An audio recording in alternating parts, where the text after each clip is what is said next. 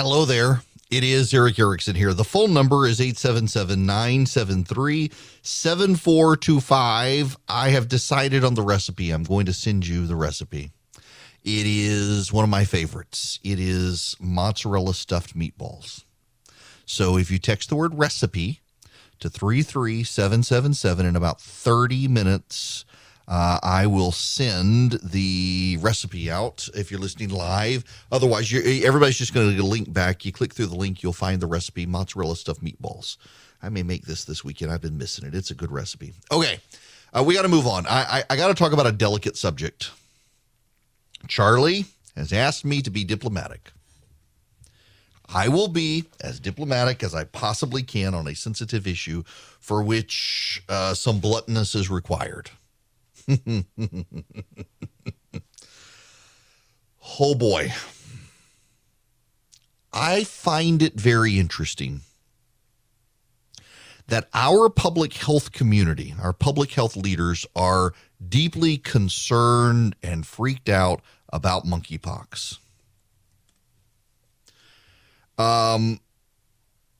They're distributing monkeypox vaccines.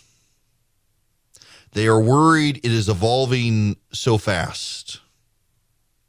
It is spreading beyond the community of gay men where it originated, but still almost overwhelmingly is within that community. And I got to say something that is not meant to offend, and I will be diplomatic, I promise. I just find it very striking that during COVID, our public health officials were very, very clear with all of us that you need to stay away from your grandmother and your grandfather and all of your loved ones, or else you could kill them because of COVID. But the very same public health officials who were very adamant we all had to stay away from grandma or we could kill her will not publicly and truthfully say, give up your orgies to stop monkeypox. The level of disconnect here is something. I know there are kids in cars, so I want to be delicate here. Monkeypox originated in the Canary Islands. We know this from all the sourcing, from all the contact tracing. There was a pride event in the Canary Islands that a lot of people, including from this country, went to. There were people there who were infected with monkeypox. And they participated in a large gathering of individuals doing hedonistic things at a pride event, including group sexual contact with random strangers. People got infected and went back to Europe, to other events, had their orgies there. People came back to the United States from there. Almost 100% of the individuals who were initially contracted had been at these events. They were all gay men. It has spread from them to others. There are 1,972 cases detected in the United States right now in 45 states and territories. The precipitating event was an orgy.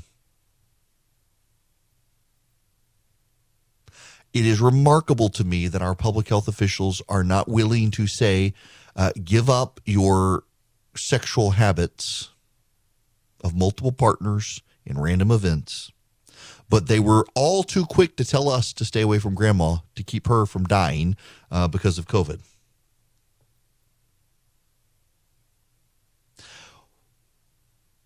We should acknowledge historically, gay people in this country were treated very badly for a very long time and discriminated against in various ways.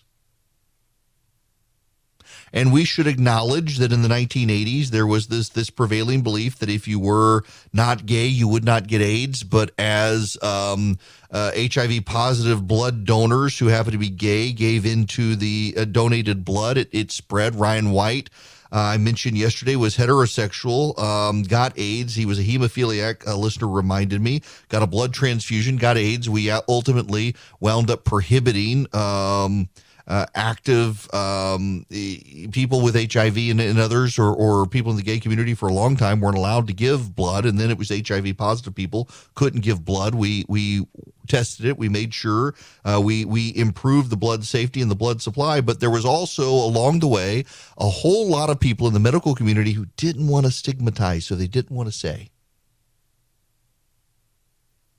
And we're back to that now. The reason there are 1,972 monkeypox cases when, given the duration, we were up into the upper tens of thousands of cases of COVID by this time is because it's a lot harder to transmit monkeypox. Now they're worried about saliva and stuff, but in this regard, overwhelmingly the cases spread through intimate contact. And overwhelmingly it's spread not just through intimate contact, but intimate contact through random sexual partners, not through monogamous relationships. And how can we trust our public health officials and what they say when they are more worried about offending and stigmatizing than curing and preventing? If they were way more vocal about it, don't you think there would be a lot of people who otherwise would hear it and say, okay, I guess I'm not going to go do that tonight. I really wanted to. But who knows? There could be someone there who has monkeypox, so I'm not going to. But they're not going to hear it now. They're just going to hear stay away from grandma. Political correctness and the social woke left-wing agenda are wreaking havoc on our society. And much of our society now is dancing around sensitive topics lest anyone be offended, because so many of the people who are going to be offended are somewhat a little bit unhinged. There's a lesbian bar in Portland, Oregon. It opened its doors a week ago. The owner has had to shut down. Doc Marie's is the lesbian bar. It's had to shut down because of complaints the bar was not a safe space. The crowd on opening day was huge. One woman said the line for entry was wrapped around the block with literally, in her words, literally 200 lesbians waiting to get in. But the excitement dissipated. Doc Marie's was on the receiving end of not being inclusive enough for trans people and people of color. The mask mandate was lifted in Portland, but patrons accused the bar of not implementing enough COVID safety measures and that the bar had culturally appropriative art. Employees created an Instagram page to echo the concerns. They claimed the owners weren't proactive enough in creating a safe space and that they were racist. They wanted the bar to host free opportunities of education. And were given a 24-hour deadline. And so they shut down. Very much like in Philadelphia. A queer-owned business was shut down for not being safe enough. The woke employees revolted. The cafe was owned by Kate Eghart and Sonam Prick, two queer activists who started Mina's in an effort to create an inclusive coffee shop. But their employees claimed they were anti-black gentrifiers who were displacing low-income families. They were located around Malcolm X Park. They employed mostly minority workers. But the wokes turned on them. Sonam Prick told Bon Appetit about the opening and said she worked at a different coffee shop. Quote, white ownership neglected to protect their black and trans employees. I knew there needed to be a space where you could have an amazingly made cup of coffee that's not whitewashed. So they came out with Mina's World and they put out a public statement. Except the employees claimed they were suffering from a plethora of systemic woes as a result of gentrification, including employer opposition and anti-blackness. Ironically, the woman who said she wanted to start a queer-owned coffee shop to cater to black and trans community members that would not whitewash their coffee was being accused of whitewashing their coffee. You can never please these people. And it drives our health officials crazy and fearful that they're going to be canceled. You notice you don't see a lot of public health officials coming out and saying, maybe we shouldn't be chopping off the genitals of 5-year-olds. No. You have the Assistant Secretary of Health and Human Services, Rachel Levine, saying we should affirm their decisions, the decisions of the 5-year-olds. And if you dissent, you're going to get canceled. So we have a public health crisis in this country. We have a disease floating around. The way that you get this disease, most specifically, most obviously, most often, is random, anonymous sexual encounters in groups. And it has spread that way. And our public health officials are so scared of getting canceled for pointing that out and coming across as homophobic or transphobic that they can't say it. So you stay away from your grandmother. But they don't have to do anything. Introducing the hymns of a new generation, the Woke Jesus Hymn Book. It includes old favorites updated to modern sensibilities like Jesus Loves Thee. Jesus loves thee, this I know, for the drag queen tells thee so. Little ones to Zer belong, they're oppressed and he's an ally. And that old favorite, Jesus Loves the Little Children. Jesus loves the little children, all the children of the world.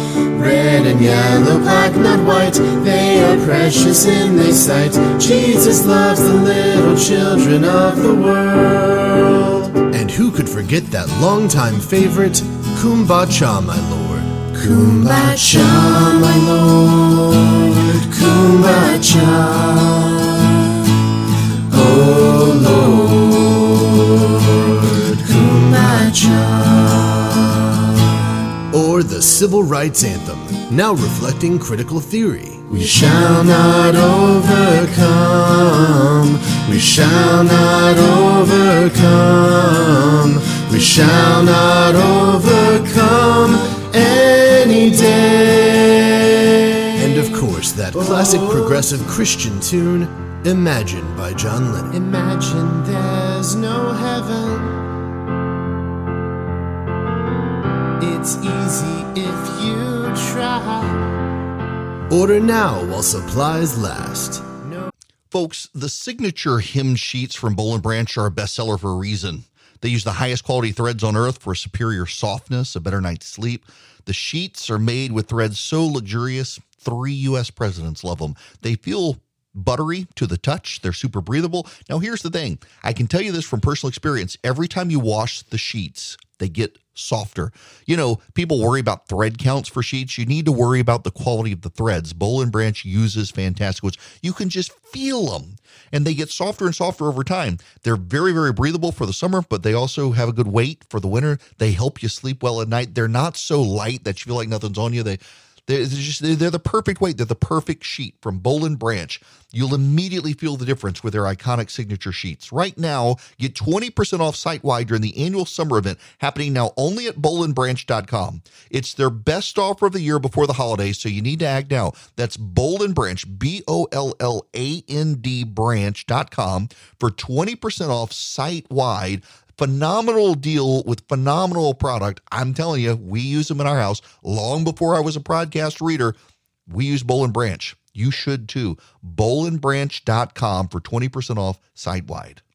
Welcome back. It's Eric Erickson here. This hour of the program brought to you by First Liberty Building and Loan. Wherever you are nationwide, First Liberty wants to help your business grow. Reach out to them if you need loans, $750,000 or more for your business. See if they can help your business grow. FirstLibertyGA.com, FirstLibertyGA.com. They can help any business anywhere in the United States. Reach out to them. a caller called in. I can't really, Charlie doesn't want, I would do it, but he told me I shouldn't. But basically, can't we do a 2 weeks to flatten the curve for monkeypox? And just, don't do like random anonymous things, deviant things. Just stay home for 2 weeks. That would flatten the curve. But nope. You can flatten the curve for COVID, just not for this apparently. There's a joke there, and we're not going to go there. Oh my goodness gracious, we got to move on. This is going to serve me no good. I'm just going to get in trouble. Question for you. Serious question. In all honesty. Remember when Hillary Clinton had the email server in the basement and we were all upset about it? It just broke all the rules. And when we found out FBI agents were deleting text messages when the Mueller investigation was exposing that actually they were up to hanky-panky against Donald Trump, should we not be concerned that the Secret Service has deleted text messages? Shouldn't we be concerned whether you believe the January 6th committee is up to goodness or no good? It should be a little alarming that there was a potential unauthorized deletion of text messages from the Secret Service. The National Archives wants answers about it. The Secret Service, now the left is saying, what did Trumpism invade the Secret Service? Are they covering up for Donald Trump? The odds are these people are just grossly incompetent. Remember, we've had the Secret Service agents hiring prostitutes abroad, drug issues, all sorts of issues within the Secret Service. All of our governmental agencies appear to be failing us. The FBI has been failing us. The Secret Service, the Post Office. Down in Uvalde, Texas, every law enforcement agency. There's a remarkable cartoon. I put it on Instagram. If you follow me at EW Erickson on Instagram, you'll see it. And it shows, where's this cartoon? I put it up. Somebody else put it up first, and I snatched it and put it on Instagram. Everybody needs to see it. 375 Uvalde police officers standing around, and it has 375 people drawn.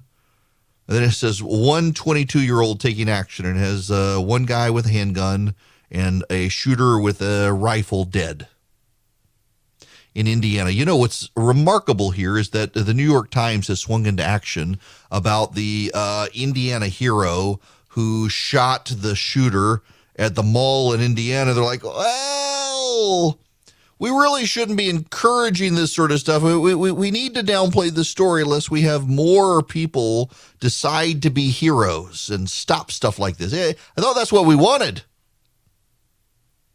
I thought we wanted these people to be stopped, but is it just you want police to stop it? Listen, here's the thing. If you call 911, you got a better chance if you're armed of stopping the intruder into your house than you do of waiting for the police. We should all have a responsibility for our safety. And as we see in Uvalde, they're not always going to come in time to stop. And when they do, they could be confused. We got to take responsibility. I had this situation earlier today. I pulled into my driveway, and as I came over the hill to my house from picking up some lunch before the show, there was a car literally blocking my driveway. And I was a little bit concerned, and I pulled up, and the car drove off. Like, okay, no big deal. Pulled into my driveway, and then the car turned around and came back and blocked my driveway. And I called Philip. I didn't want to call 911 yet. The person was in their car. Called Philip. I was like, I just want you to stay on the phone with me. Someone is blocking my driveway. And then I went inside, and I pinged a neighbor, told him what had happened at tax assessor, taking pictures of houses. Thank goodness. It a little bit concerned me. Normally, the tax assessor has a little magnetic sticker on the car advertising themselves as tax assessor. This did not. I was like, this is weird. You got issues with this stuff these days, and you can't just rely on 911. And you can't rely on the government. It's clear to get clear scientific health advice from them because they're so worried about the wokes canceling them. It's a problem. When we come back, we got to move on. I will take your phone calls, 877-973-7425. There's something else, though. I want to talk to you about. The House of Representatives has passed a law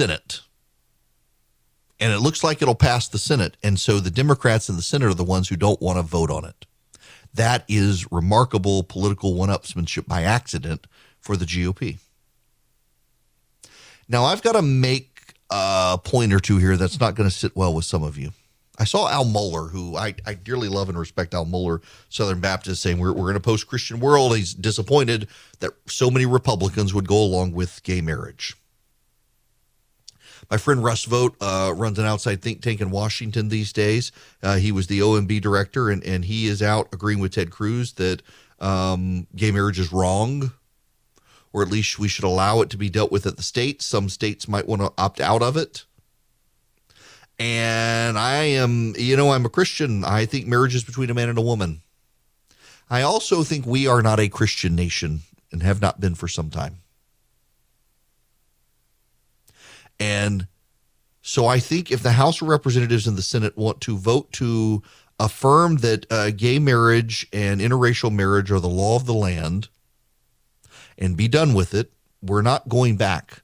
Frankly, I don't think the Supreme Court's ever going to revisit the issue. So Clarence Thomas's point in raising substantive due process is that all these rights we're finding in substantive due process, from abortion to gay marriage to interracial marriage and the like, they belong in other parts of the Constitution. We need to get rid of substantive due process and stop relying on it. It empowers judges.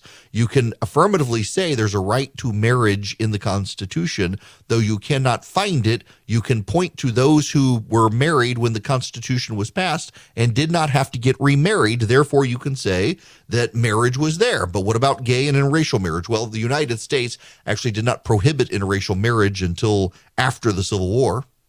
And then it was mostly southern states. A lot of northern states didn't. And also, marriage has evolved over time, and in the whole world now, pretty much, except in Middle Eastern countries, there's gay marriage. We still have marriage. It's just evolved in different ways. We haven't evolved to polygamy, but we have evolved to gay marriage. You or I, as Christians, may disagree, but this is the world we live in, not the world we want. And I see no reason to relitigate an issue where we lost. And if Congress wants to do this with bipartisan support, let's be honest, you're never going to see a Republican presidential candidate who is viable run on getting rid of people's marriages if they're gay. You're just not. I also personally have this belief that Scripture is very clear for those of us who are Christians that marriage is not just between a man and a woman, but for life. Divorce is verboten, except for infidelity.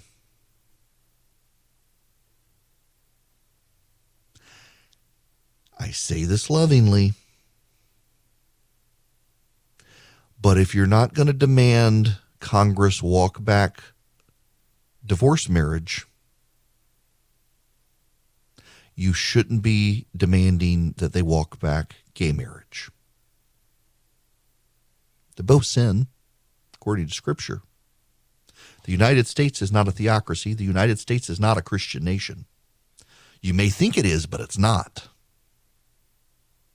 And if it is a Christian nation, then why is the United States recognizing marriages by divorced people when the divorce did not come from infidelity? The reason is because we're not a Christian nation, and divorce and marriage over time has evolved. And if you're not going to demand that Congress get rid of recognizing marriages between divorced people, then you should not be pounding your chest saying, get rid of gay marriage. If we're not a Christian nation, you as a Christian and in your church shouldn't have to play a role in it. Just as you as a Christian in your church shouldn't have to be forced to remarry people who are divorced through means other than adultery. But we also need to recognize that those of us who are of faith are a minority in this country. The larger issue here, though, is that Congress did this. Congress worked. Congress did something.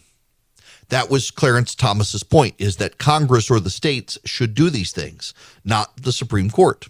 For the last number of weeks, we've heard the Democrats screaming that the Supreme Court is a threat to democracy, and the Supreme Court is a threat to democracy. Why? Because the Supreme Court said that it does not have the power to do things. This may be the only time in American history where a branch of government saying it doesn't have power is considered a threat to democracy. It's forced Congress to act or not. I got to tell you, gridlock is good. We should want gridlock. We should not want Congress to do things. We should not want it to be easy to pass anything in Congress. And I say that even on my own side. You know, there's going to come a time when Republicans control both houses of Congress and the White House again. And there will be Republicans saying, I think we should get rid of the filibuster. No, I will oppose them as I have in the past. When Donald Trump was telling Mitch McConnell, get rid of the filibuster, I was telling Donald Trump, no, you moron. No, it's a bad idea to get rid of the filibuster. And all the Republicans said, well, the Democrats are going to do it. The Democrats will do it. We might as well do it. And now you know what the Democrats are saying. The Democrats saying, well, we might as well do it because the Republicans are going to do it, and neither side has gotten rid of the filibuster. Gridlock is good, and the filibuster festers gridlock. That means the filibuster is good, and we should want it. As long as Congress does nothing, we are safe. Congress should only act in crisis these days when so many people are so divided on so many things. If the nation was more united on issues, Congress would be less divided and would act quicker. But because the nation is as divided, our Congress is correlated to that division, and in that division, Congress can't act. Therefore, Congress is engaged in gridlock, and that's a good thing. And there are all these people out there saying, oh, but it's gerrymandering. It's gerrymandering.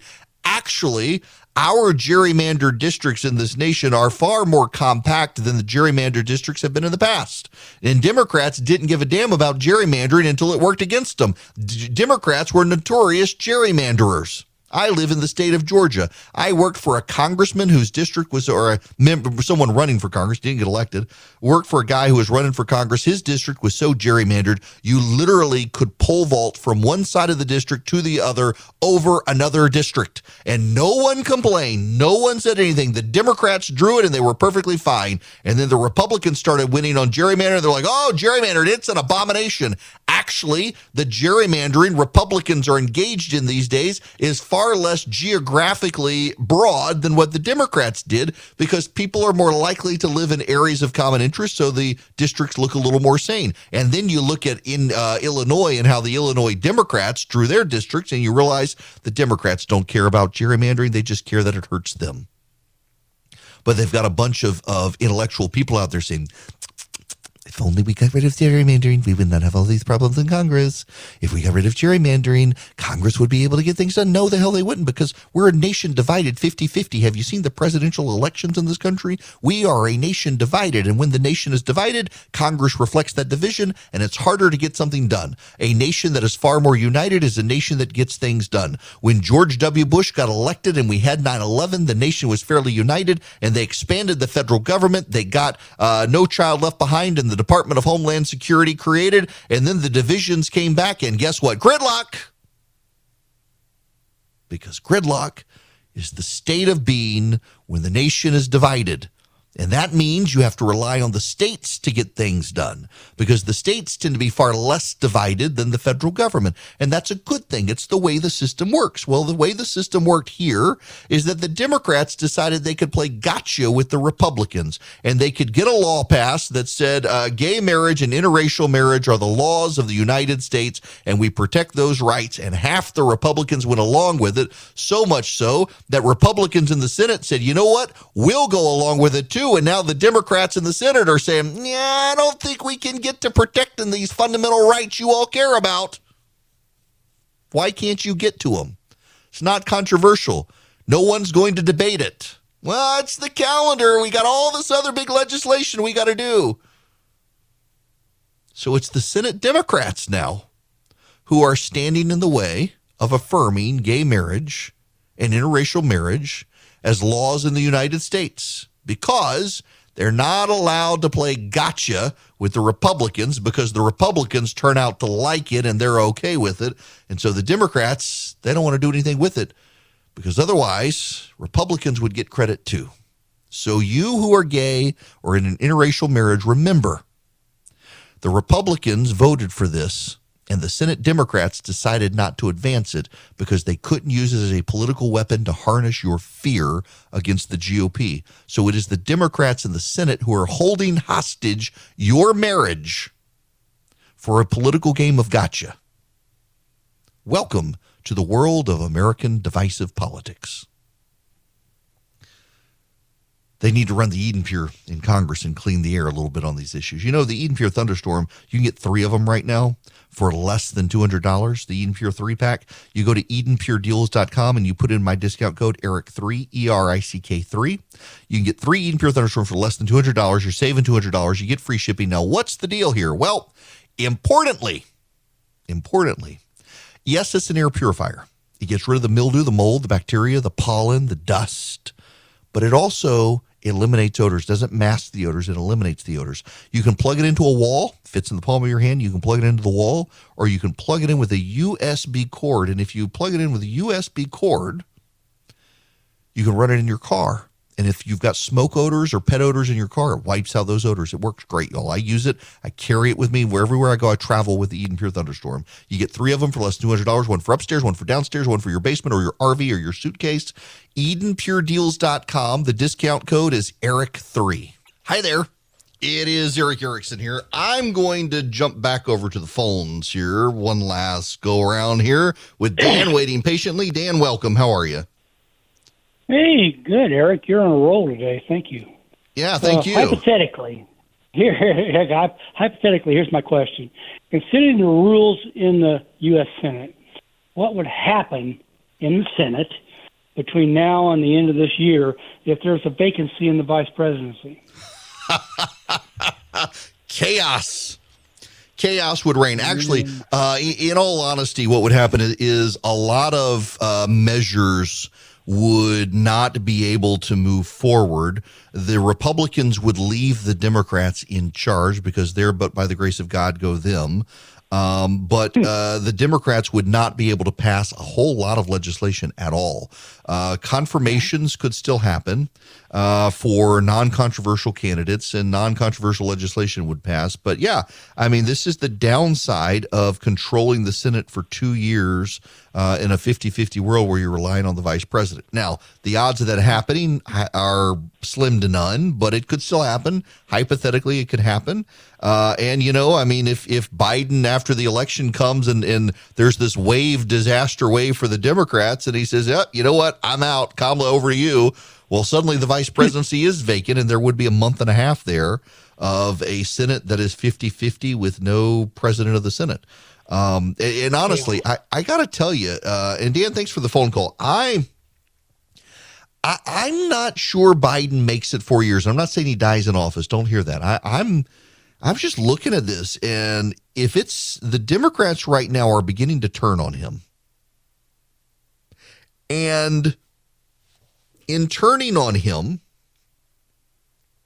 they are pushed back on by talking heads who say, guys, it's not his fault. It's not his fault.